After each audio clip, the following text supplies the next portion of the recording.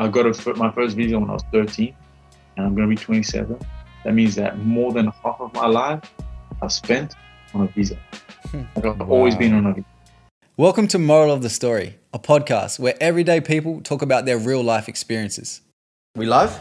Yep. I'm feeling pretty good right now. Yeah, cause everything I've ever wanted is within my reach. But I've got to be impeccable whenever I speak. Sergio, welcome to Moral of the Story. Now, we're excited to have you on, man, because, obviously, given a bit of context, like we know that you've lived in about eight countries. You've visited Something like that. over 100 cities. And, it's pretty remarkable because on like social media from the outskirts looking on, it looks like, you live a very lavish, it looks like you're on one big holiday, really, man. But a lot of what people don't actually see is the challenges, the adversities, the rejections that you took and how you actually turned them into opportunities. So that's what we really want to deep dive into. And I think for someone that's, interested in living abroad or, facing cultural barriers, language barriers, making a living elsewhere, meeting new people, very different people, you're the person that I think of, So Where does this start, Serge? Where should we go? Like, does this start in South Africa? Yeah, for sure. I guess it definitely does start in South Africa since I'm born there, But like when I think back to like, when I'm from South Africa, and when I thought like of my life, like, I never moved in South Africa, but actually no, like ever since I was a little kid, I was born in Johannesburg, and then like 3 weeks later, I lived in Durban, and then after 3 months, we changed house, and then like I changed house again. And, like as a little kid, I was kind of like here, and then we were there, and then we were living with somebody else. Because like my mom was like a single mom, So my dad, he lives in Angola. He works in Angola. We don't really see him that much. Comes over when he can. But it's not so easy, So if you can stay, my mom, like we stay with a friend. So it was easier that way. It was cheaper. And then maybe my auntie got sick, I have an auntie that got like cancer. So we like had to move back there.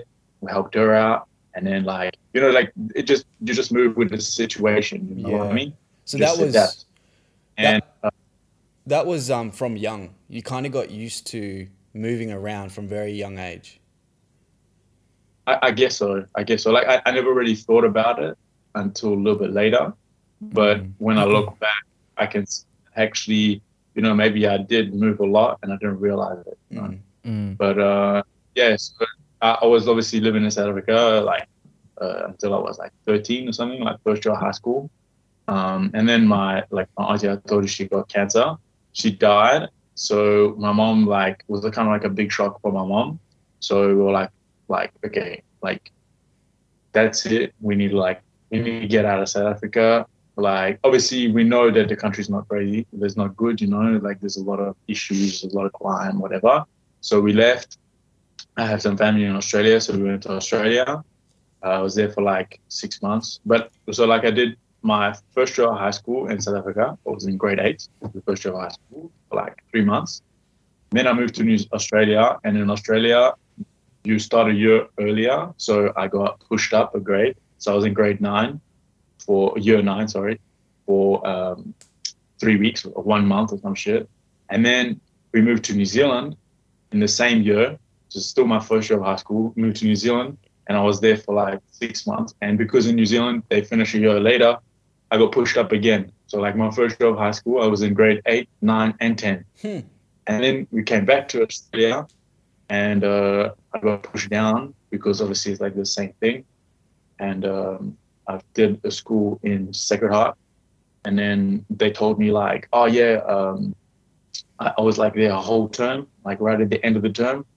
The principal was like, hey bro, by the way, we looked at your paperwork and actually you need to leave the school today.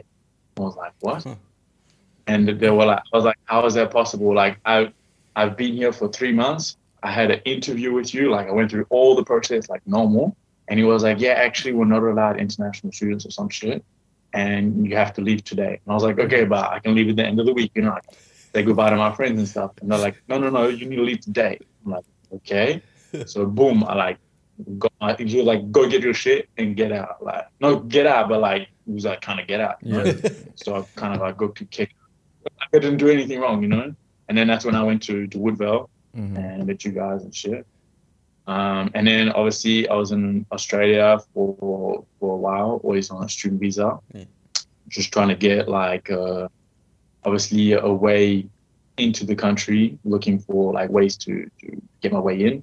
But obviously it's a bit difficult because like I went to school with you, Fabian, and you were sitting right next to me in maths, you know? And I think your school fees were like $300 and I was paying like $11,000 a year, you know? Damn. And that was, so I was working like after school. My mom was, she's allowed to work 20 hours as well because she was my guardian, you know? So my mom was working, I was working, and we were using that money to pay for the school fees. And like, we were staying obviously with my auntie.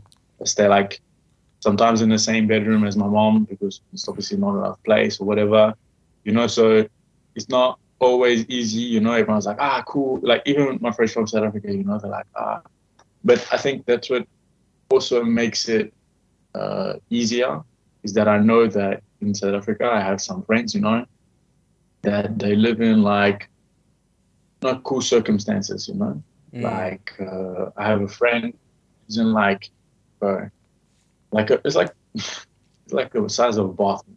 Yeah. Like literally the size of a bathroom. He has the kitchen, the bedroom, the everything inside this like bathroom size, bro. And he lives with his mom until he was like years old.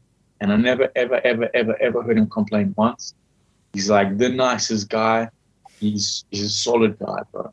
Like, you know, he's a genuine good guy. He's always happy. He's always helping people.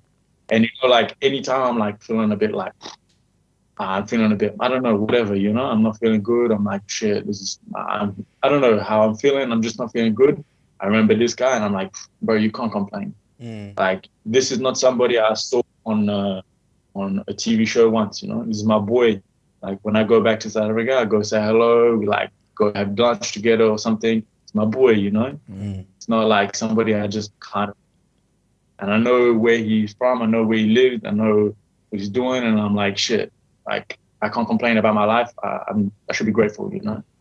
But yeah, anyway. Explain the differences in culture, because it seems like South Africa, you got a humbling experience for your time there, and then you moved to Australia, and from what I remember, you used to move around a lot, and I don't know, man, I feel like you'd have a great perspective of the differences in cultures. Yeah, I mean, you know, I think,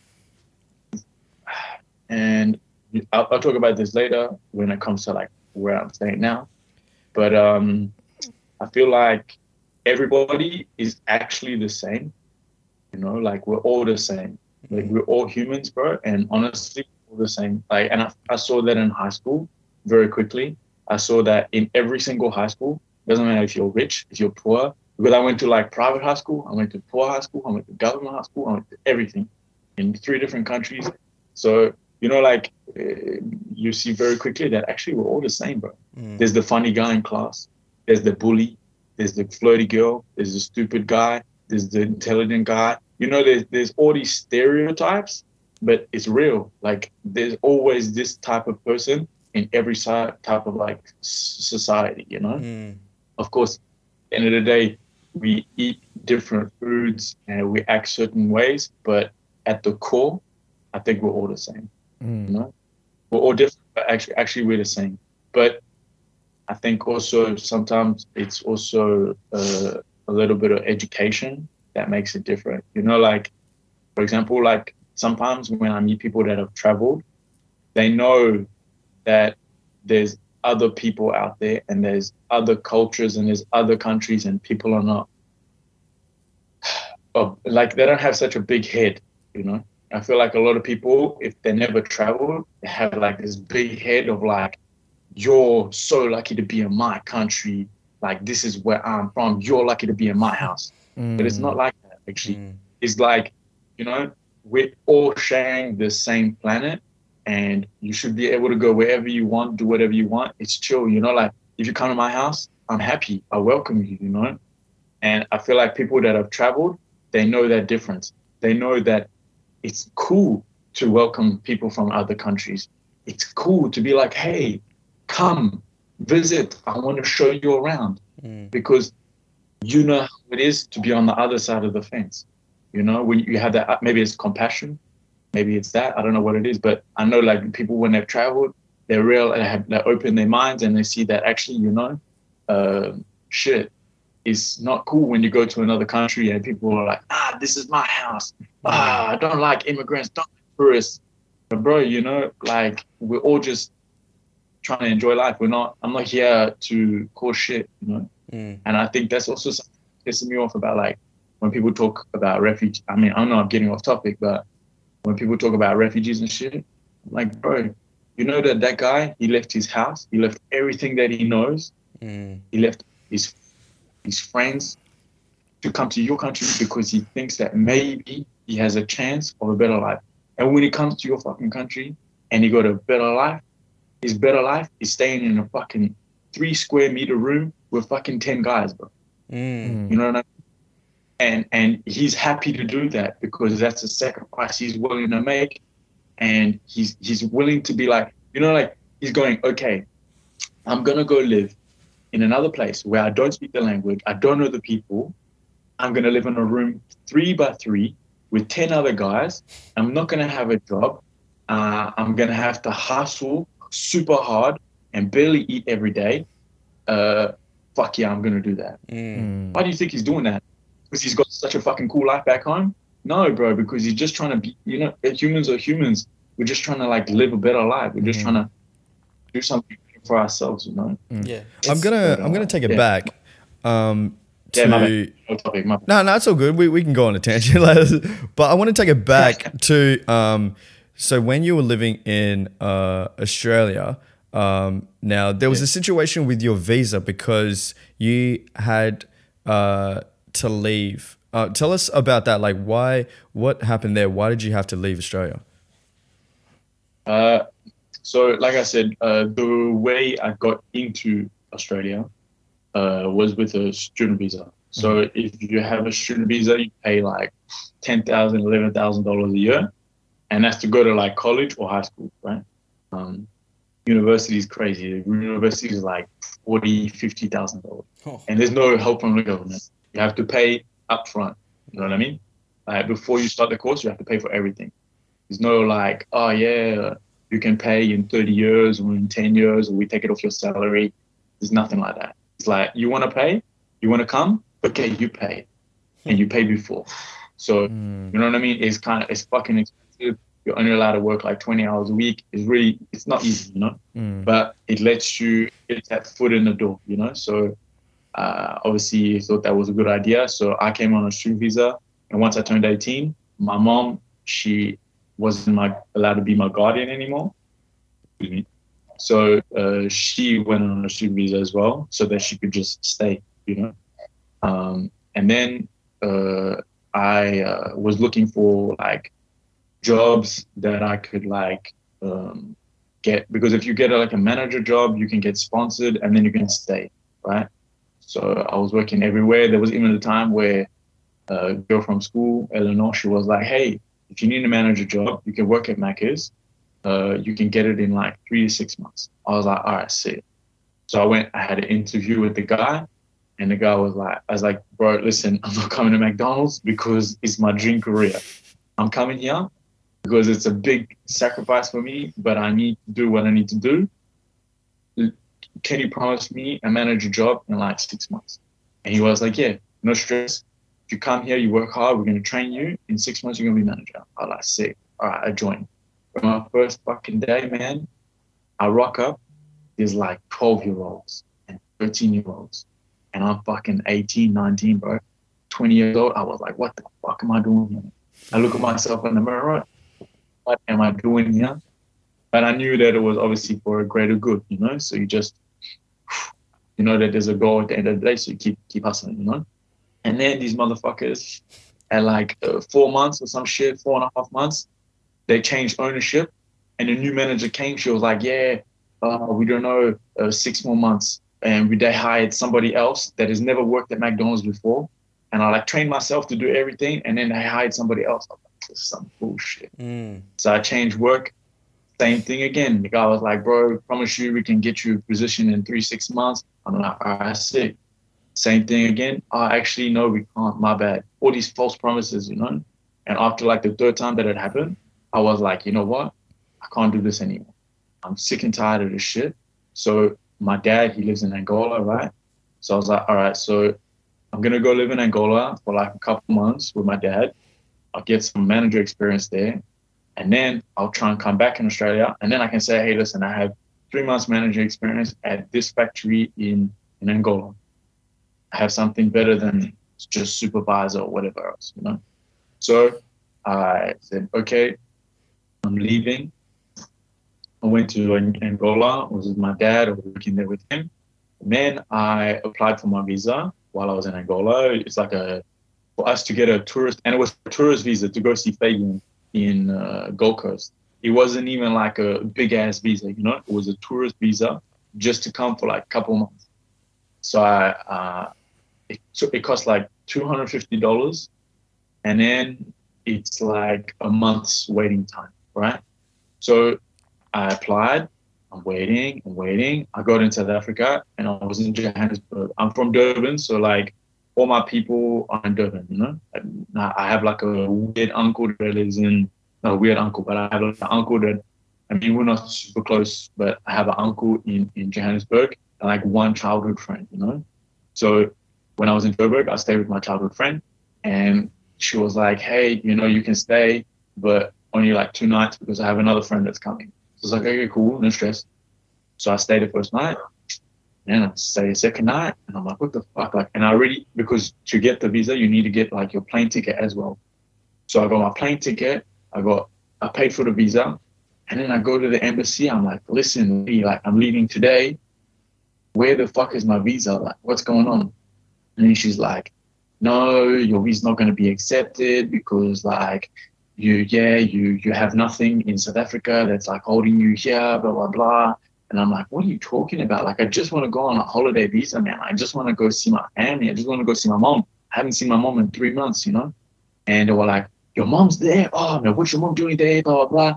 And she started like interrogating me about my mom and shit. And I'm like, bro, like, calm down. Like, and then she was like, yeah, you lied to us. You said that you're going to go visit your auntie, not your mother. And I'm like, whoa. My auntie is a citizen. My mom is just a tourist. Like, she's just there on a visa. Like, I'm not going to say that I'm going to go visit a tourist on a tourist visa, you know? I wrote that I'm going to go stay at my citizen auntie's house because that's where I'm going to go stay, you know? And then she was like, nah, I don't believe you, blah, blah, blah. And then she was just like a huge bitch. And she was like, you're not going. No matter what, you're not going. And I was like, wow, fuck you, you know?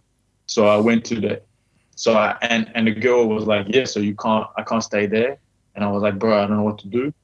So I called my mom and she was like, it's okay, like, don't stress, like, whatever.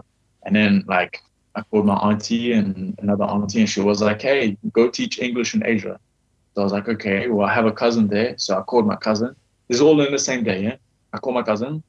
I'm like, hey, Trav, you still teaching English in Thailand, yeah? Like, yeah, I'm in Bangkok. I'm like, oh, cool. Listen, so you think I can come stay with you for a bit? He's like, yeah, sure. When are you gonna come in? I'm like, tonight. Like, I'm gonna get the plane now, and I can be there like tomorrow. You know, bro, what the fuck are you talking about? I'm like, I'm no joke, bro. Like, I'm literally at the flight center. Like, he's like, okay, yeah, sure, I guess. So I'm like, okay, cool. Book the ticket. I booked the ticket from Johannesburg to Bangkok. I left like 6 hours later or some shit. I arrived in Bangkok. he sends me like an address. I get to the address, this motherfucker not there, you know? Damn, like it's like the 7-Eleven. It's not even his house. Just send me to 7-Eleven. I'm like, damn, how am I gonna contact this guy? I'm gonna have to fucking sleep at the 7-Eleven. This is some bullshit. And then this guy, he just comes in his rugby shorts to go buy ice cream. And he's like, hey, Serge, what the fuck are you doing there? I'm like, bro, I told you I'm coming. He's like, yeah, but I didn't think you were serious. I'm like, bro. I just kind of like rocked up at his house, you know, like in Bangkok. So he was like, okay, how old were you here? Right, come. I think I was 21. Yeah. 21. Damn. So I rocked up, and then he was like, okay, I slept at his house. And this was a Friday night. On a Monday, I went with him to work, to his school. And I did like an interview with a couple of teachers. And then I started on the Wednesday, just like that. With no experience? So no experience. I have like a TEFL, which is like a course you can do online. It took me like a week or two. And I did it just because my mom sent it to me, and she was like, hey, you know, it could be cool one day. And I was like, yeah, sure. Like, why not, you know? So I did it just like because why not? But I mean, it wasn't really like a plan to go actually do it, you know? Yeah. So I started on a Wednesday, and then I was working like 6 days a week, and I wasn't really enjoying it. And I mean, it was cool, but I mean, the day I was working, my cousin wasn't working. The day I was working, he was, you know what I mean? Like we missed each other every time. So, and it was like no quality of life for me. I didn't get like a good enough salary. I was working a lot, and I was like, fuck this. Describe that first day. What was that like when you're teaching? Ah, shit. You're right.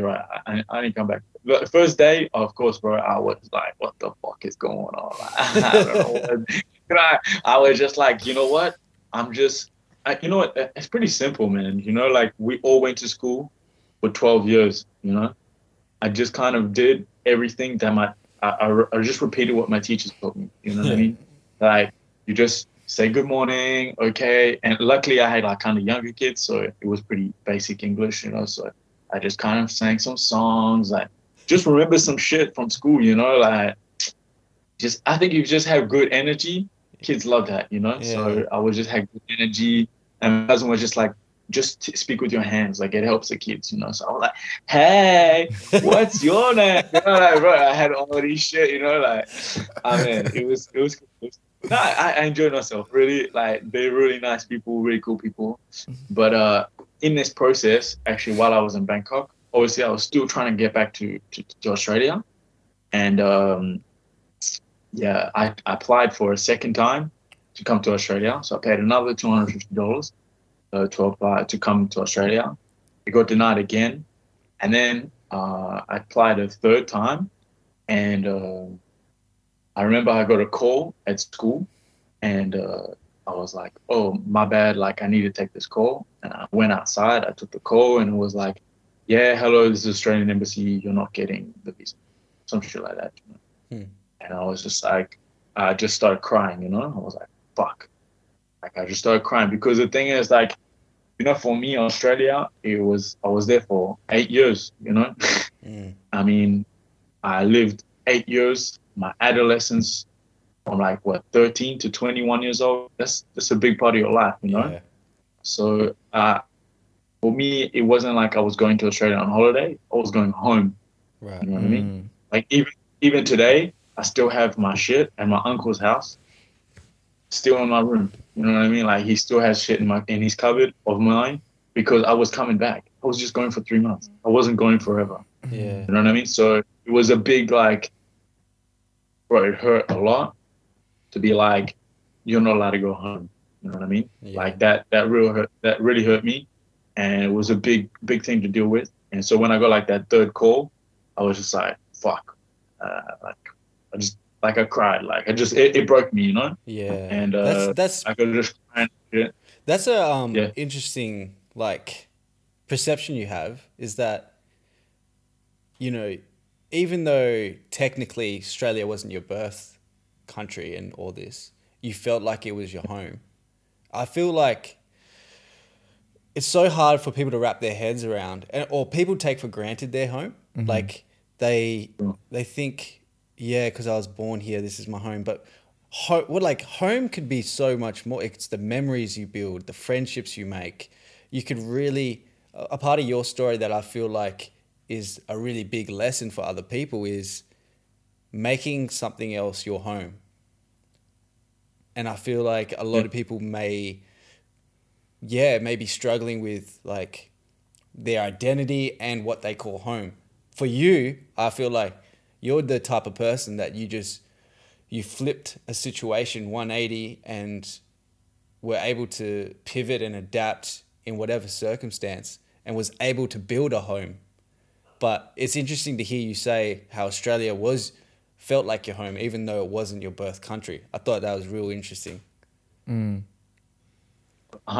But bro, like the thing is, at the same time, you know, I mean, when you're an immigrant, you know, you try so fucking hard to change your ways, to adapt, to integrate, to be somebody that maybe naturally you're not. You know, like there's a lot of things. Like when I first came to Australia, man, I mean, what the fuck? Like I speak English. It's my first language.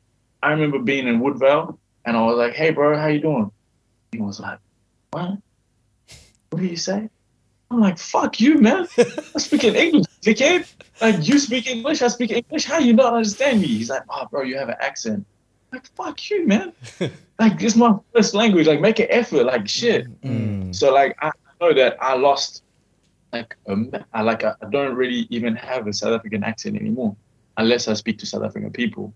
But I changed my accent on purpose to be able to fit in and to be able to have friends, you know? Wow. So like you make such a big effort to adapt and to change and to be somebody else.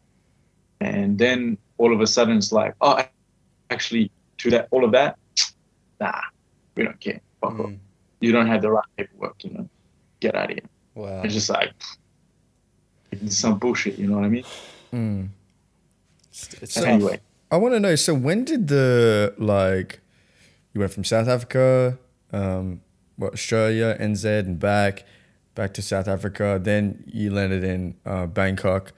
Where did life take you from there? Where did where was next in your journey? Because obviously you landed in Europe at some point. Where was it from then on? So I'll try and make it a little bit quicker than what it is. Yeah, we ain't gonna go to all those 100 cities. We're not gonna. Let's break it down.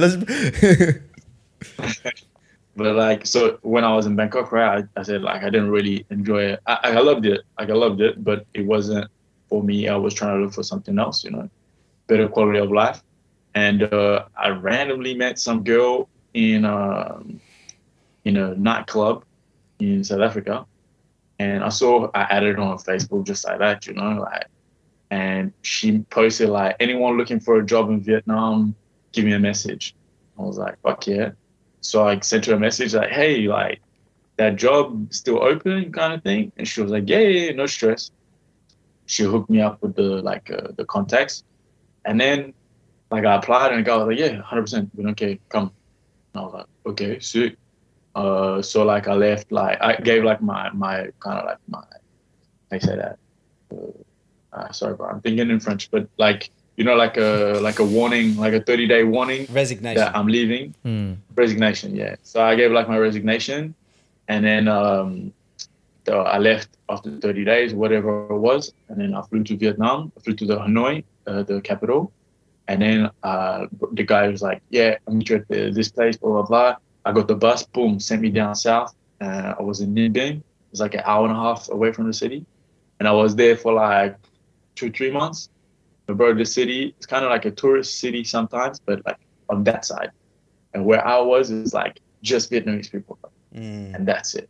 Like, fuck all. Like the only other English speaking people were like 3 Filipinos that like kind of kept to themselves. You know, like Filipinos are very like community, you know, like they on their own like kind of vibes, you know. Yeah. And I'm just like this white guy from fucking South Africa. They're like, we don't care about this guy, you know. Wow. They were super nice to me, you know, super nice, but we're not the same at all. So it was kind of like you're on your own, bro.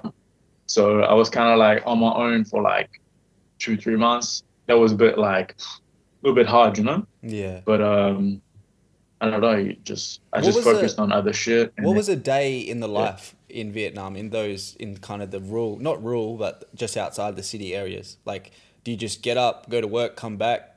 Like, I know how hard it is to talk to Vietnamese people. I was there with you for a couple months, and I felt it. Even though I had you around and your mum around, I felt it. But I can't even imagine just being by myself. Like, that's it. Or the thing is, it's funny, man. There's a lot of it's real cool though. To be honest, like there's moments where just so random. Like the one time I was walking home, you know, and these Vietnamese guys, they look at me, they're like, "Hey," and I'm like, "What the fuck?" Like, I was like, "Hey," you know, and they're like, "Yeah, beer." Hey, fuck it. Why not? It's beer. Get us a beer, bro. So like the guy, they pay for, they get me a beer, and they're like, yeah, eat food, you know. But this is in Vietnamese, huh? I'm just translating in my head. Like I just suppose what they're saying, you know. They're like, I'm living here, you know. I'm like, hey, sick, why not? Yeah, sick. So I eat like something, bro. And the thing is, in Vietnam, I never know what I'm fucking eating. To be honest, like 90% of the time, I don't really know what I'm eating, you know. And I'm eating this, and I'm like, damn, this is good, man. What is this, you know? And he said the word. I'm like, what is this, bro? So I get out Google Translate, you know, and then he whips out Google Translate. He's like, frog. I'm like, damn, that's good frog, bro. It's the first time I frog. I'm like, frog, bro. So I ate it. Anyway, yeah, so cool, you know, it was really cool experience. And then like another night, I'm coming home, I'm like, I'm a bit hungry, you know, and because there's kind of like mountains around, there's a lot of goats. I'm like, fuck it, I'm gonna eat some goat today. So I'm going to like this goat restaurant, and I'm like, damn, what's the thing on the menu? I'm just like, can I get a number 3? So then this lady like, yeah, no problem. So I'm like, fuck it. I'm going to ask Google real quick because I'm not sure about this number 3. I look on Google, bro. God damn. I got goat's brains. I'm like, yo, change. Boy. No, this shit was goat's brains? Come on. Nah, fuck that. Hey, yo. No, not today, not today. That was... Even my birthday, you know, I spent my birthday alone. That was horrible, man. Yeah. I had my birthday, and like obviously I know nobody, you know, so I spent my birthday alone. I called my mom, and mom was like, Sergio, go spoil yourself. Go to a restaurant and go eat something nice. Like, yeah, fuck yeah, you're right. I'm gonna do that. I go to a restaurant, bro, and I'm like, look, there's kind of pictures, you know, but you can't really see. It's very bad quality. And I'm like, damn, that looks like chicken wings. And I know that ga means chicken. So I'm like, chicken? Kind of see like, I guess it's chicken wings. So I'm like, yo, I get some of those, please. Yeah. It comes, bro, it's fucking chicken feet. I'm like, man, how am I doing this to myself? Like, I got chicken feet. You rolled the dice with that one. I eat the worst birthday present ever to myself. I gave it to like the cleaning lady. She was so happy, bro. She's like, damn, chicken feet. This guy good. Nah, bro. It wasn't for me. What was but yeah, nah. What was your what's the hardest part? Is it the like being alone and just constantly just having these little like times where it's just like you just like is it yeah, what is the hardest part about being in that environment? Yeah, I think it's just like probably like the isolation, but then at the same time you start to ask yourself a lot of questions. You know, it kind of cuts your confidence as well with a lot of things. You know, because you kind of like, it's me, I'm the problem. You know, like right. But so at the same time, you know, like there's a lot of moments, bro, where you're kind of just like, I don't give a fuck. Like, I don't know anybody here. Like, I really could not give a fuck. Like so many times, I don't know why. Maybe it's movies or something that had an influence on me. But when it rains, bro, I'm like walking home and it starts raining. I'm like, fuck it, I'm wet. I don't give a fuck. I just start like singing and I just get like this energy and happiness, bro. I'm so fucking happy. I'm just singing in the rain. I'm walking home singing in the rain. I'm completely wet because I'm like, I can't get any more wet than I am already, you know? Once you wet, you wet. There's no level of wetness. I'm like, fuck it. Like singing in the rain, bro. Vietnamese people looking at me like, what motherfuckers is crazy? You know, like, bro, they're looking at me like, what the fuck? And I'm like, bro, I don't care, you know, like just there's sometimes where you just like, fuck it. I don't care. I don't know you people, you don't speak the same language. You're gonna insult me, that's okay. I don't care, you know, like it seems like every time you hit a low point, you flip it. Like yeah, but you have to. Yeah, you have to. You have no other choice, right? Like you just got to. This is what it is. Yeah. Can I ask, Serge, what would you say it was out of your whole experience? What is there a specific moment where you thought like you've hit rock bottom? Like what was your lowest point? Like that breaking point. Like, bro, to be honest, you know, coming back to Australia real quick. My mom, you know, there was a couple of times where she was like, fuck this shit. This is too hard. I want to go home, you know? And my mom is like my mom, bro, you know, like it's like the person you look up, you know? So to see her crack, I'm like, damn, like, what the fuck? Like, no, don't crack. Like, we staying here. Like, no, no. We, you know, like, I was like, fuck that shit. We're not doing that. Like, we staying here. It's just for the greater good. Like, even though I know, like, sometimes it gets hard, I know what is, like, the end objective. You know what I mean? Like, there's days where I'm like, fuck, man. Like, what the fuck am I doing here? But I know that it's just temporary. And I know that, like, there's an end goal. And that's what's the most important part. You know what I mean? So, like, yes, okay, there's that song, you know, if you get knocked down, you got to just get back up. You know what I mean? And I think it's a real important thing that people don't appreciate or acknowledge is, like, you're allowed to get knocked down. You know what I mean? Like, that's okay. That's normal. The important part is to get back up. That's what's important. Get knocked down is normal. It happens to every single body. But the most important thing is to not stay down, to get back up. You know what I mean? That's what I think is the most important part. And also to just, like, if you fall down, bro. Go for it. Cry. Let it out. But it's not always going to be like that. And you know what the thing is as well? I think I like there was like a time in my head where it just clicked, you know, where I was like, fuck it. You can't control. Sometimes it's just shit you can't control. You know? Yeah. Like when I'm in buses in Vietnam, it's crazy, bro. These motherfuckers is on another level. They're driving at like 120 in a fucking bus, bro. At night, they're like, wah, wah, wah. They're like, Jesus Christ, I'm gonna die. I'm gonna die tonight. And you know, the thing is, the first time you get it, you're like, oh shit, it's over. It's over for me. I just killed myself. I did this to myself. Why did I get this fucking bus? I'm killing myself. And then you're like, hey, you know what? This guy don't want to die either. Fuck it. If I die, I die. You know, I kind of have like this faith that everything happens for a reason.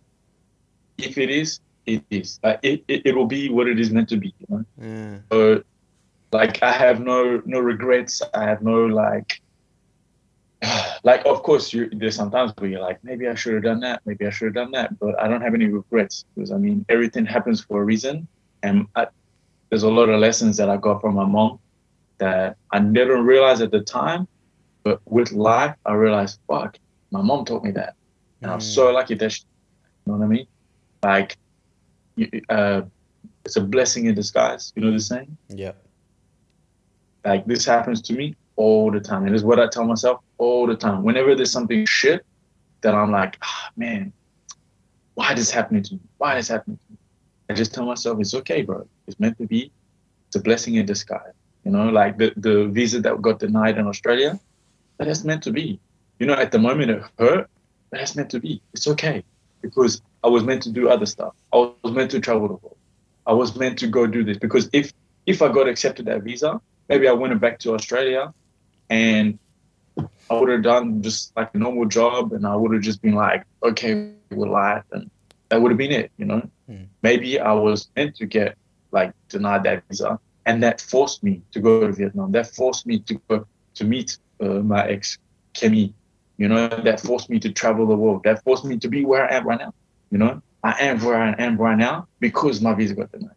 Maybe at the time, happy about that, but right now, there's not a fucking chance in hell that I would be here if I got that visa.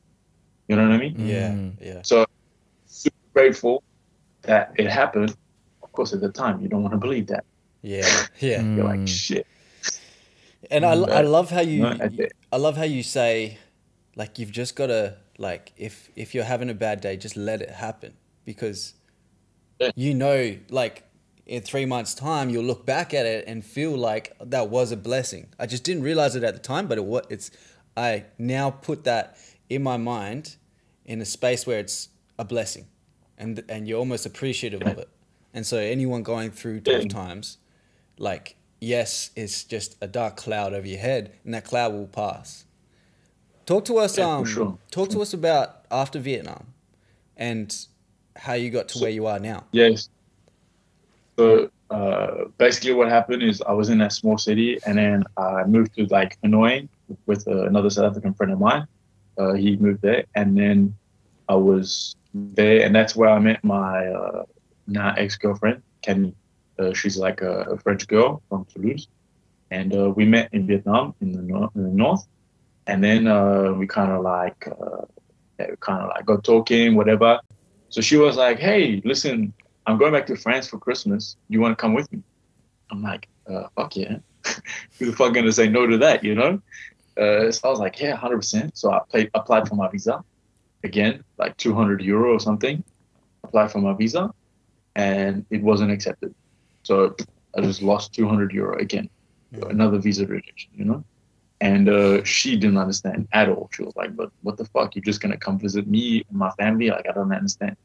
I was like, hey, man, visas, like when you got that South African passport, it's difficult. Anyway, that visa got denied, so I went down to South Africa, and then she met me there, and then we went to live in Ho Chi Minh, and then in Ho Chi Minh, we're like, okay, well, she wants to go do some studies, so we went back to France, and then we were in Toulouse with her family and shit, and obviously at this point I speak like zero French, like I said, je m'appelle, bro.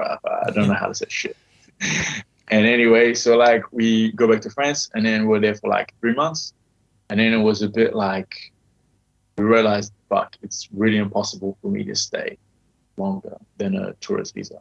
And a tourist visa is max 3 months. And that was obviously €250, like 21 different paperwork, And it took time. Like we had to get like a paper, like the police had to go to her mother's house, look at the house, make sure the house is okay to accept me, sign a paper, sign like some certificate. Then they had to send this certificate. It cost €60 for the certificate. They had to send the certificate all the way to Vietnam. And with that original certificate, I could apply for the visa, just for a tourist visa for 3 months. Wow. It was such like it cost like €300 because the certificate was €60, visa was $250. It's just like bullshit, So anyway, I ended up getting a visa. On the last day, because the flight was on the Sunday, and on the Friday, they gave me the visa. Bro, when they gave me this fucking visa, man, I was crying like a fucking baby, bro. I had like a massive vein in my head. I was crying and crying. I was just so happy. I went back to the embassy and I was just said, excuse me, who gave me this visa? I just want to say thank you to this guy. The guy came out, bro. He's like, what the fuck is wrong with this guy? Like, he almost was like, I'm going to take this visa away. Like, why is the guy so...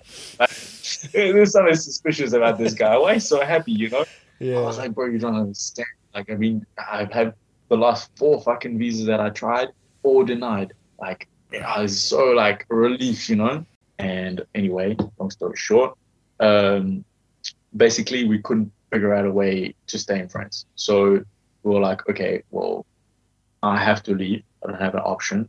Do you want to follow me or do you don't want to follow me? She was like, no, no, no, I love you. I want to follow you. Oh, okay, cool.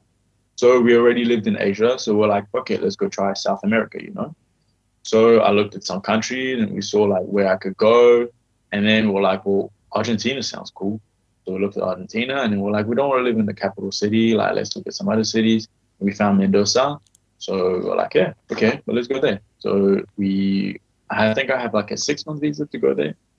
So as a South African, so it was like no problem for the visa. So we arrived in Buenos Aires, got the bus, we lived in Mendoza for a couple of months.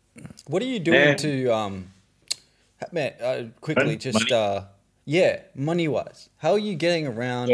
What are you doing to support yourself? Because that's probably, like we're hearing, I pay for this, pay for that. Like, also, how are you supporting yourself doing this? And so on. So I guess the first thing I would have to say is priorities, you know?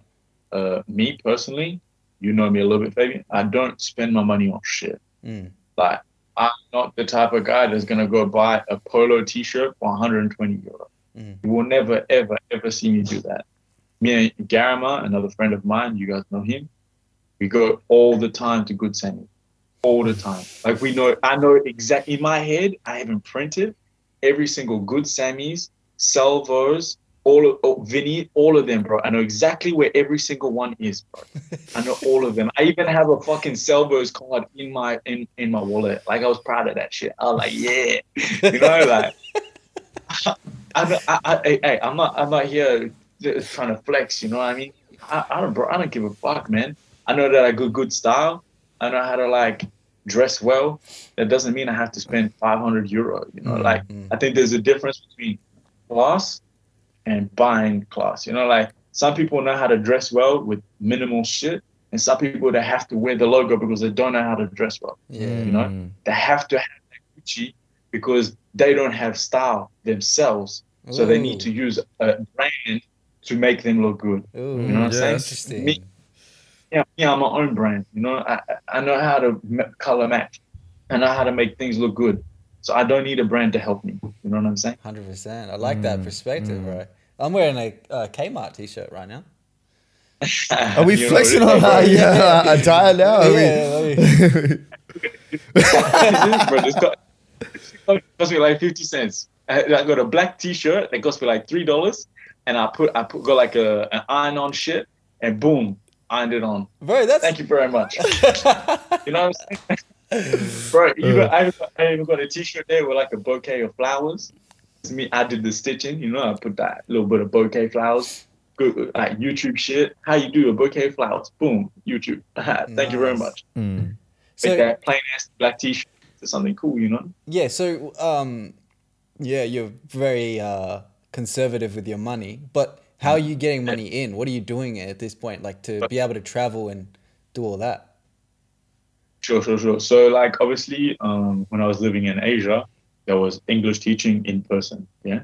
And life is kind of cheap, so you know, it's just about, like I said, like honestly it's just about priorities, man. Like I don't have like a crazy apartment, I don't have like crazy shit. I just keep it very basic, minimal shit. You know what I mean? I have a good time. You know, I mean, I know how to have a good time. I can go out and have 2-3 beers, have a sick night. I know other people that have to buy a bottle.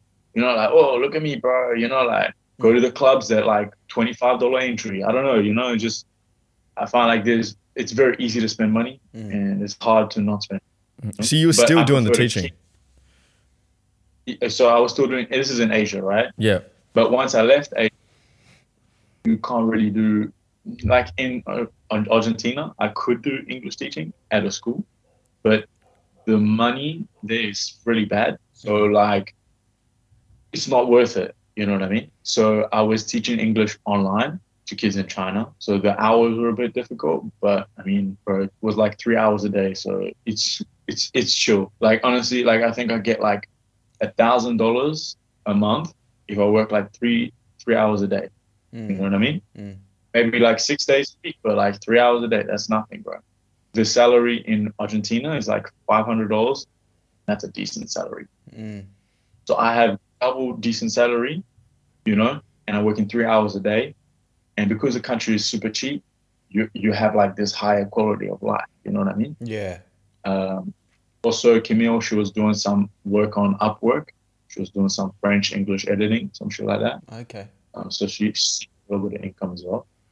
You know what I mean? So really, you were a freelancing English teacher, like pretty much It was like more like a remote. and I was like English teacher. Yeah. Like more like a remote English teacher, and she was like a freelancer because she had like it was kind of like jobs, you know, like Yeah. she would get a job, she doesn't have a job. She get a job, she doesn't have a job. I had like a constant job, like a contract kind of thing. Yeah. But it's a bit difficult when you move. If you're going somewhere for a while, like because we were there for 3 months, it was okay. But you can't do it like every week. You can't just like chop and change. You know what I mean?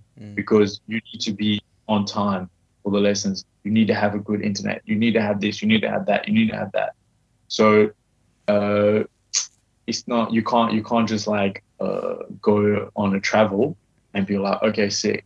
I'm gonna be an English teacher. It doesn't really work like that. But if you want to go live in another country, yeah, probably it's possible for sure. And like you guys are Australian, that's definitely possible because you have a better passport.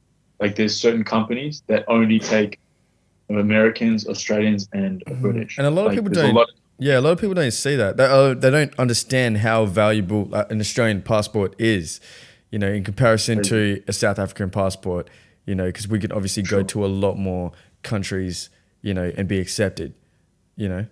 Sure. Yeah, for sure. But for you guys to travel was like super easy. I think even like for French people, you know, like if they want to come to Australia, it's like the questionnaire online, bro. It's like, are you a terrorist? No. Have you ever killed anybody? No. You know, like, fuck, bro. Like, do you, you know, like, it's stupid ass questions. You answer like 10 questions and then you have your visa. You know, like me, it's like 21 paperwork that take like 2 weeks to get. And then you have to wait a month. And then it's like $250. And then maybe it's accepted. Maybe it's not accepted. Oh, wow. You know what I mean? It's so funny how based on where you're from, what boundaries or borders you're raised in, you're perceived in a certain light. Like you say, you got a South African passport and to apply for a visa, you're jumping through all these hoops. Whereas for us, you know, we've got it good, bro. Like as an Australian with an Australian passport, even though we've got different backgrounds, like we definitely take it for granted how different it is. Yeah. But I think also you guys don't know it any different. So it's hard to judge you for that, you know, because I mean, of course, there's some times when I'm like, fuck, piss me off, you know, because people are like, bro, just apply for a visa. Like, are you stupid? Like, you know, like even people when I left Australia or like when I was in Australia and I was like, fuck, bro, I'm trying to like hustle, trying to get this fucking visa that I can stay and live here where I want to live, you know. It's not like I never want to live in Australia. I tried fucking hard to stay. You know? That was my like it's hard, you know. And then you have people like, just fucking apply for a visa, bro. Just ask for like residency. Like I don't get it. And I'm like, Jesus Christ, bro. Like, do you really think something I tried so hard to get, if it was so easy, I would have just, oh shit, oh yeah, that's right. Why didn't I think of that? Come on, man. Like, use your brain a little bit, you know? Yeah. Have a little sympathy. I don't know. So going back to Argentina, so you guys moved there. How long were you there? We were there for about 3-4 months. But like also Argentina, they speak Spanish, yeah. So I don't speak Spanish, bro. We arrived and Camille learned a little bit of Spanish in school. But Jesus Christ, bro, Spanish people speak fast, man. We arrived, bro, in Argentina and she was like, excuse me, where is the library? The lady is like, oh, brah, brah, brah. We were like, what? And she's like, despacio, por favor. Ah, okay. Brah, brah, brah. like she didn't change at all. The species were like, thank you so much, gracias, and fuck you too. Just carrying on walking. But yeah, no, it was cool. It was a cool experience. I mean, after 3 months, I kind of like I learned a little bit of Spanish. Like I was speaking to people and I could conversate. So it was okay. Like obviously not as much as French now, but I mean it was okay. But we're like we don't really know too many people. The country's very poor. It's kind of like a hard life for a lot of Argentinians, bro. Like, honestly, I feel real bad for a lot of them. Like, it's a struggle, bro. For real, Argentina right now is like real tough. It's not easy. Yeah. So it was hard to live in a country where people are struggling, especially for Camille. Like, I was a little bit more okay, but for her, I could see that it was tough, And there was a point where, like, fuck, we don't really have any money left, And we met like this really cool Israeli girl. I forgot her name, shit. But she was really, really nice. And she was like, hey, go to Miami. Like there's this homestead there, not a homestead, a woofing. It's like a volunteer work. She's like, yeah, go there. They're really nice. It's like super chill. You can save some money and you have more time to do your shit. They were like, hey, fuck it. Let's go. Boom. We left to Miami. So we're in Miami and we stayed there for like a month and a half or something, 2 months. And really cool. But to fly from Chile to Costa Rica, the flight goes from Chile, Miami, Costa Rica. Yeah. And I just changed in the flight in Miami. I'm not staying, right, at this point. So I didn't see any problem. And Camille was like, I don't know. You South African, you always got fucking problems with visas. I'm gonna check this. I'm like, nah, it's all right. It's international, She's like, nah, I don't trust you. So she Googles, damn, I need a fucking visa to change the fucking plane in Miami. Whoa. I'm like, wow. So I'm in Mendoza, and bro, Mendoza is the opposite side of Argentina. So I took a 12-hour bus to Buenos Aires. I applied for my American visa, which was $150, $175. And then they gave me my passport back the day before we left, which was like 15 days or something like this. I had to wait 20 days. I had to wait for this thing. I had to get, like, again, 21 photos. I had to have, like, fingerprints, a picture, an interview with a guy who was like, have you ever been to Afghanistan? Do you know how to make bombs? Have you ever been in the military? Really? Like, what the fuck? Like, I just want to fucking change the flight. Just change the plane in Miami, bro. I'm not going there. And he was like, oh, okay. But why? But blah, blah, blah. I'm like, oh my God. And then after that, she applied like kind of everywhere as a Montessori teacher. And she got a job in Guadeloupe, which is where I am living at the moment. And for those that don't know, where's Guadeloupe exactly on a map? I think Antigua is probably like the closest British island, and then maybe like Puerto Rico, and Dominica, kind of like it's the Caribbean. It's the French West Indies. Yeah. Yeah. Okay. So she applied for a job here. She got a job. And then the director was like, hey, do you know any English teachers? And she was like, yeah, my boyfriend. So, so I came with her. We got the job. And on the flight, I proposed to get married, because obviously at that point we were cool, So anyway, we arrived, proposed, everything cool. And then obviously just normal relationship stuff, kind of like, whatever. It's not really important, but yeah, sure. And then now I'm here, still here. I just applied for like an extension on my visa, so hopefully I can get that. But now I've learned some French, speaking French. But so yeah, bro. Now it's like another cultural shock again. I have to adapt again to be French. Tell us about. Australian, I have to adapt to be French. Tell us about the language barrier. Like, what was that like for you? Because I know, there's going to be, obviously we've all traveled to overseas and stuff, and that could be the most frustrating part about travel, is just that communication. Like, even you're trying to find being in a place where no one speaks English is like, man, I can't even express myself. Like, tell us about that experience, that language barrier that you had to face. I mean, the thing is, bro, it's really, like, to live in another country is really hard, because you have to learn their language, which is cool, huh? Which is really cool. But fuck, man, you feel stupid. It hurts your confidence like so bad, bro. Like, you feel really, really stupid, man. Like, you can't express yourself. Like, even I was trying to say to you before, Dil, like, tonight, bro, I came home and I kind of, like, not complained to my girlfriend, but I had a little, like, sook. I was like, man, I'm tired. I fuck this place. Fuck France. Fuck all this shit. I want to go home. Like, fuck, bro. Like, you know, it's just small shit. Like, I'm playing rugby, bro. It's hard. I have to think about all this shit. There's a lot of adrenaline. I have to think of all the shit I have to do. Then I have to speak in another fucking language. And then people are like, oh, yeah, I didn't understand you. I'm like, fuck you, man. Speak English then, you dickhead. Like, bro, like, I'm trying so hard, yeah. Like, and then also they'll say, like, mumble shit, you know?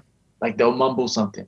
And I'm like, if that was in English, I would know what you said, you know? Like, in French, like, I'm at that point, bro, where I'm basically bilingual. You know, I'm not, I mean, fuck, bro, my girlfriend doesn't speak any English.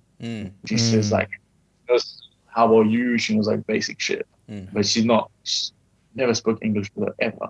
So if I'm at the point where I can get a girlfriend in French, I think I'm all right, you know? Yeah. But I mean, there's still a lot of things where you're tired and people are mumbling and you're like, I don't know what you said. And you just feel so frustrated. And there's a lot of times where I'm trying to explain something in rugby. I'm like, okay, guys, like, I need you to help me do this. So, like, my game is better, because you need to, like, free the ball. Otherwise, I can't take the ball, you know? And I'm trying to explain that. And the guys are like, what?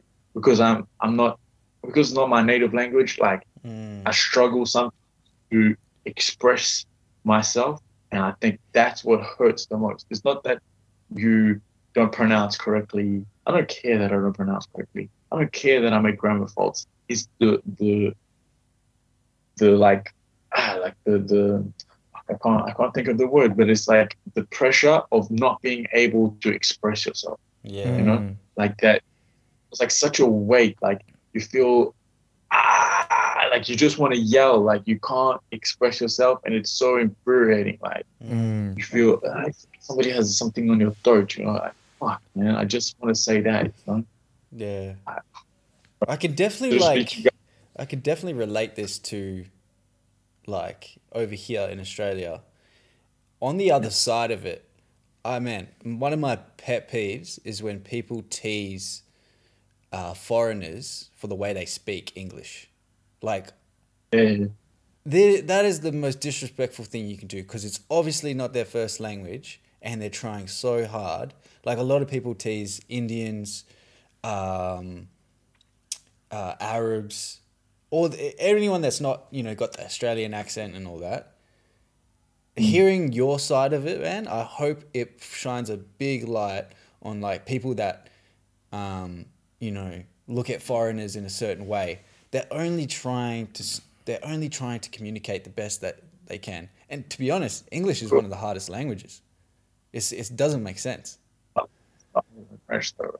Oh, yeah. Imagine that. For real, bro, they have so many fucking le. I'm like, shit, shut up, man. Damn. Horrible, bro. They got genders for shit that don't make sense, you know? Like, a spoon is female. I'm like, what? But why?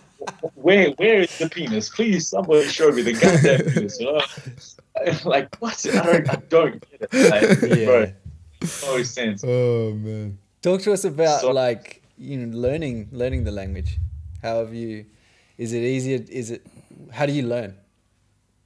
But so, like, in the beginning, like, obviously I spoke nothing, you know, like 0. I knew bonjour, voulez-vous accoucher avec moi? which is not correct, is actually voulez-vous coucher avec moi?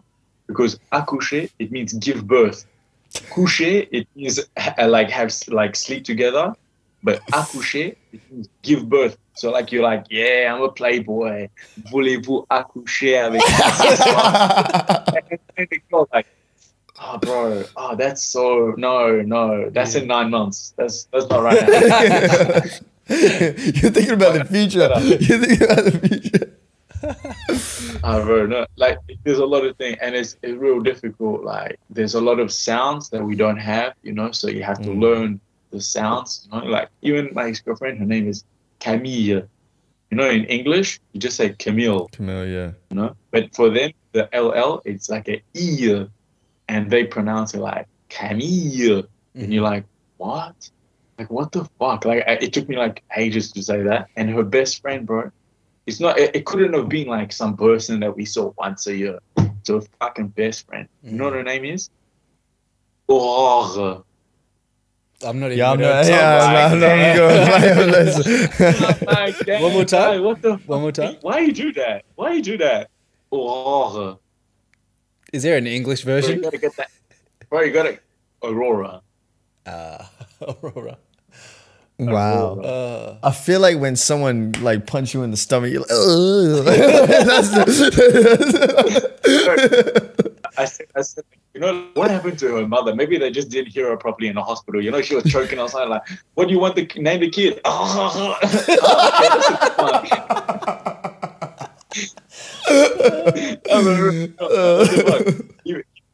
Crazy name. Man. What is the biggest challenge? Do you feel like? I mean, obviously you've had to overcome cultural barriers, language barriers. Like, what has been the biggest challenge throughout your journey? Bro, I think, to be honest, the biggest challenge is definitely to be alone. Like, you know that saying, alone in a room full of people? Bro, I feel that all day, every day. Like, I haven't seen my mom in like 3.5 years. I haven't seen my dad in like, I haven't seen my dad in like a year. But before that, it's been 4 years. And my little brothers and sisters, I have half brothers and sisters that live in Angola. I think it's been like 6 years, bro. You know what I mean? So it's real hard. And I haven't seen any family for like a long ass time. Like it's hard, bro. It's hard. It's hard to be away from family. It's hard to be away from your people. Like here, I'm the outsider. Like I have to adapt to everybody else. Like nobody, like people were interested, like, oh, you're from South Africa. Oh, that's cool. Blah, blah, blah, blah. But it's just bullshit. It's just like the same old questions like, oh, what do you eat there? Oh, what is this? Like there's no like I can't like relate to somebody. It's different to tell somebody about something and relate to them. Yeah. Like it's not the same, and I think like bro, you feel real alone. And I think there's a lot of people that are like, oh yeah, like you said, babe, before, like, damn, on Instagram, you living the life, bro. You in the Caribbean, this motherfucker doing trips. Like, I mean, for rugby, bro, I live a good life. I'm real lucky to be where I am. I would, like, even myself, like, I question myself, like, damn, how the fuck did I get to this point? Like, for rugby, bro, next weekend, you know what we're doing? We're going to go fly to Saint Martin to play rugby for the weekend. It's cool, but I have friends here, but they're not real friends. They're just associates. It's just people that I know. Like I'm a social guy. You know me. I know everybody. I say hello. If you see me go out, everybody knows me. Like I'm always gonna pass somebody that I know. I'm gonna be, hey, what's up, man? Hey, what's up, man? Hey, what's up, man? But I never met another Fabian. Never met another Dylan. You know what I mean? Another Garama. Yeah. It's not the same. It's not. It's people that I know. It's friends. It's not my boy. Not my family. The deep bond. Exactly. It's a different level of friendship. You know what I mean? Yeah. And you're not feeling good, but it's not convenient for them. You know what I mean? When you feel down and you want to like talk to somebody, and sometimes you're like, hey, you know what? Leave me alone. Your best friend, you're gonna be like, fuck you. I'm not leaving you alone. shut the fuck up. I'll be at your house in 5 minutes. You know what I mean? That's like a real friend. He knows you're feeling low. You know? And he's gonna come to these people that you don't know, like, I'm feeling bad. They're not gonna talk to you for a month because I don't want to deal with that shit. They're like, got other problems. Deal with that guy's shit. You know what I mean? So here you actually kind of like avoid telling people your problems, because as soon as you tell people your problems, they kind of like, oh, fuck's sake. Like, you know what I mean? Like, nobody has time for other people's shit. Yeah. You know what I mean? So I guess that's like the hardest part. But on a positive note, I would definitely say that like people are really scared of traveling and of going to another place and living in another country. It's the best thing you can do, man. Like, I mean, fuck, I speak French. I lived in like 7, 8 countries. Like, bro, I have like a cultural awareness now of so many other people. Like, now when I meet Vietnamese people, I can relate to them, you know? Like I said, like here it's difficult because where I am, because I'm living here now, it's difficult to relate to people of my hometown. But when I'm traveling somewhere else and I meet a Guadeloupean, I can be like, I can relate to you. And you can relate to so many more people, you know, and you learn so many more things. You change as a person. You become somebody that you know, like the thing that I think, bro, the thing about traveling is addictive, bro, because you realize that, fuck me, we are so small, bro. Like, Dil, you were telling me, like, oh wow, you traveled more than 100 cities. That's insane, bro. Bro, I feel like I've seen nothing. I've seen nothing, bro. Like, the more you travel, the more you realize that there's so much to see, but there's not enough time. There's not enough time. There's so much to see and do that we don't have enough. Like, and that's what, like, not, I wouldn't say piss me off, but like, that is a shame, is that, like, there's so many people that are like, I would love to travel, hashtag travel, blah, blah, blah. Bro, you're going to a 4-star hotel in Bali, you've already been there before. You know what I mean? Trust me. But you know what I mean? Like, something different, bro. Like, experience something. You know what I mean? Like, life is not always about the Instagram post. You know what I mean? Just because you went to do yoga in Ubud, it doesn't mean you're a Buddha. You know what I mean? I don't know. Like, yeah, I know what you're saying. 100%. Go experience it for real. You know what I mean? Like, yeah. I don't know, but that's my version of it. But I think traveling is like definitely an eye opener. It humbles you more than anything, I guess, because you realize that, hey, you don't own this world, you don't own your country, you share it actually. You share it with everybody else, and we need to adapt ourselves to other people, and we can learn a lot from other people, you know. Like, bro, there's so many times where I've been to a country and I'm like, whoa, that works so well. That is so cool. Like, that is so nice. Like, why don't we do that back home? You know what I mean? Like, there's so many things we can fucking learn from other people, bro. Like, I think a lot of people are, like, so scared of change, and that's not, like, change is good, actually. Change is cool, man. Like, bro, if you go to Vietnam, you're gonna eat some food, you're gonna be like, damn, that was really good. I love that shit. And that's gonna be your thing now. And you're gonna eat some food that you're gonna be like, yeah, that's not for me. But that's okay. You know what? That's a crazy story. You know what I mean? There's so many times where something crazy happened to me, and I'm like, that was horrible. But now it's a story. You know, now I have a little moment of my life that's intangible. You know, like, I prefer to spend my money going to a place that I don't know anybody, I don't speak the language, and eat some random, horrible, crazy shit, and have that story with me for the rest of my life, than to go buy a T-shirt that I'm not going to use in 6 months. You know what I mean? Like, memories, it's something you can keep with you, and that's priceless. You know what I love about how you travel is that you can really relate to the locals, because when you go to a different city or, you know, wherever, you actually live like the locals. You know what I mean? You don't go to those fancy hotels. You eat their food. You embrace it, and you know you have such an open mind, and I think that's such you know, something to take away. Like if you're going to travel, you know, don't be so close. I'm going to do exactly what I do in my own hometown. And it's like, no, you go out and have an open mind, you know? So I think that's a good thing that you have. Hey, Serge, can I ask a quick question? This is taking it back to Australia days, or when you were in Thailand and you applied for that visa. If you were to go back to that time and your visa got accepted, like, would you take that route, knowing what you've been through now? If you got a chance to go do it over, and that Australian visa got accepted, would you take that route?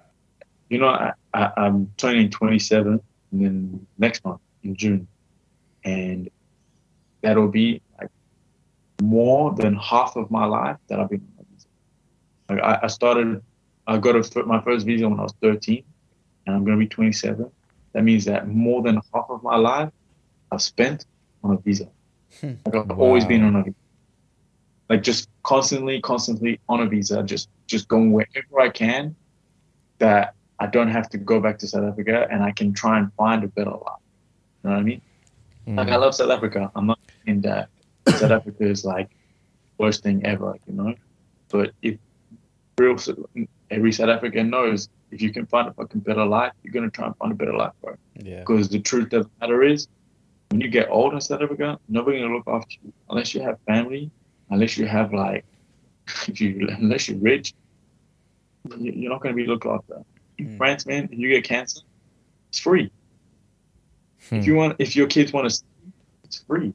University is free. You got to pay like $150, bro. It's nothing. In university, bro. Like if you're a doctor, doesn't matter what degree, it's free. Wow. Like school is free. You know what I mean? Like they have so many things in place that look after you, you know?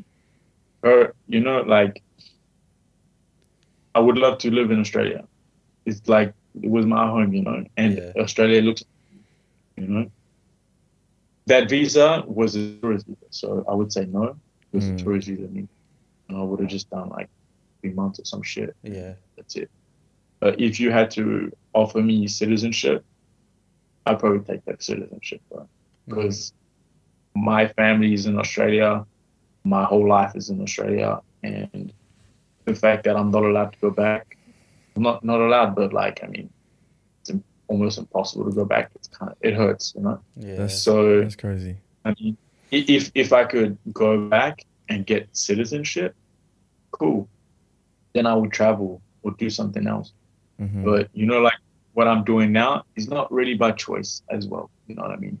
Yes, I'm really, really grateful that I get to live in the Caribbean, and I'm really lucky that life pushed me in this direction. But it was never. You know what I mean? Like, I got a job here, and then I got a job, so I came. It wasn't like, I want to go live in the fucking Caribbean. I'm going to do that. No, it's just like, life gave me an opportunity, and I took it. You know? And I think a lot of people, a lot of people see opportunities in life, and they get given opportunities in life, but they don't take it because it's scary. And I think that's the big thing that people need to like overcome. He's like, bro, you think I'm not scared? You think I'm not scared? You think this is easy? I lived in 7 countries, and every fucking time it's horrible. It's really difficult. It's not easy. You cry. You have sleepless nights. But you know what? I know that it's gonna be better for you. But it's just like, you know, but I would never say no to opportunity. If you tell me, hey, listen, Serge, tomorrow I got you a job in China. Okay, let's go. Let's do it. I don't speak Chinese. I'm not in China. But fuck it, it's an opportunity. I'm going to take it. Because life is short, bro. I mean, if you don't take the opportunities given to you, I mean, what's the point? Where's the fun in that? You know? I mean, even with you, Fabe, you're like, I try to get you to come to Vietnam with me. Of course, you came in the end, you know, and obviously it didn't work out because I had a girlfriend. But I remember a lot of conversations on the phone where you were making excuses. like bullshit excuses. Like, Yeah. oh, bro, I would love to come. Like 100% I'll come. But the thing is, I just started a gym membership. And Hey, this guy. Is this real? Hell no, it's real. Is this real? I was offered a job in Sydney. I was Actually, no, he was tossing up. Bro. To live with me or to live with you? That was actually real. This guy, bro. You know what? He chose you. Some bullshit excuses too, you know. I'm just saying, getting offered a job in Sydney? It's just an example. It's an example. It's an Okay. example. You know, it's easy to make excuses, you know, and it's always easier to find I think that's because we're another comfortable. option. I think Australians, we're just too comfortable. We're not Australians. Don't get it twisted. It's not Australians, bro. It's everyone. Everybody in the whole world. In the whole world. This is what I was trying to say before. Is like everybody thinks they're special. Yeah. You're not. All the same, bro. It's very easy to get comfortable. It's very easy to be like, oh yeah, I'm in my little space, you know. Mhm. And I think that's. But the thing is, once you break out of your comfort zone, you change, and then you grow, and then, bro, trust me, when you break out of the comfort zone, great. It's like there's a lot of adrenaline, bro. And there's a lot of adrenaline, and it's fucking cool. And the cool thing is too, is if you go live in another country, you know what? You start fresh, bro. You're not baby the bad anymore. You're not dealing with the bad. You're whoever the fuck you want to be. Because nobody knows you, nobody's going to judge you, nobody knows anything about your past. You create your future. You say, hey, listen, I'm fucking dealing with Baz. I'm this, I'm ABC. And you come and you're like confident as fuck. People are nobody gonna question you, bro. They're gonna be like, okay, I believe you. Cool. Yeah. You know what I mean? If in high school you were shy and everyone was making fun of you, you have made this little persona in your head that, oh fuck, I'm not cool. I'm really shy. I'm a little bitch. Whatever the fuck your mental persona is that you have of your idea that you have of yourself. Once you go traveling, bro, you are not the same person. You can be whoever you want to be. You start the state clean. You do whatever you want. You be whoever you want to be. Everybody gonna accept you. Everybody gonna be like, okay, cool. No questions asked. How is your experience or your journey influenced your perspective now?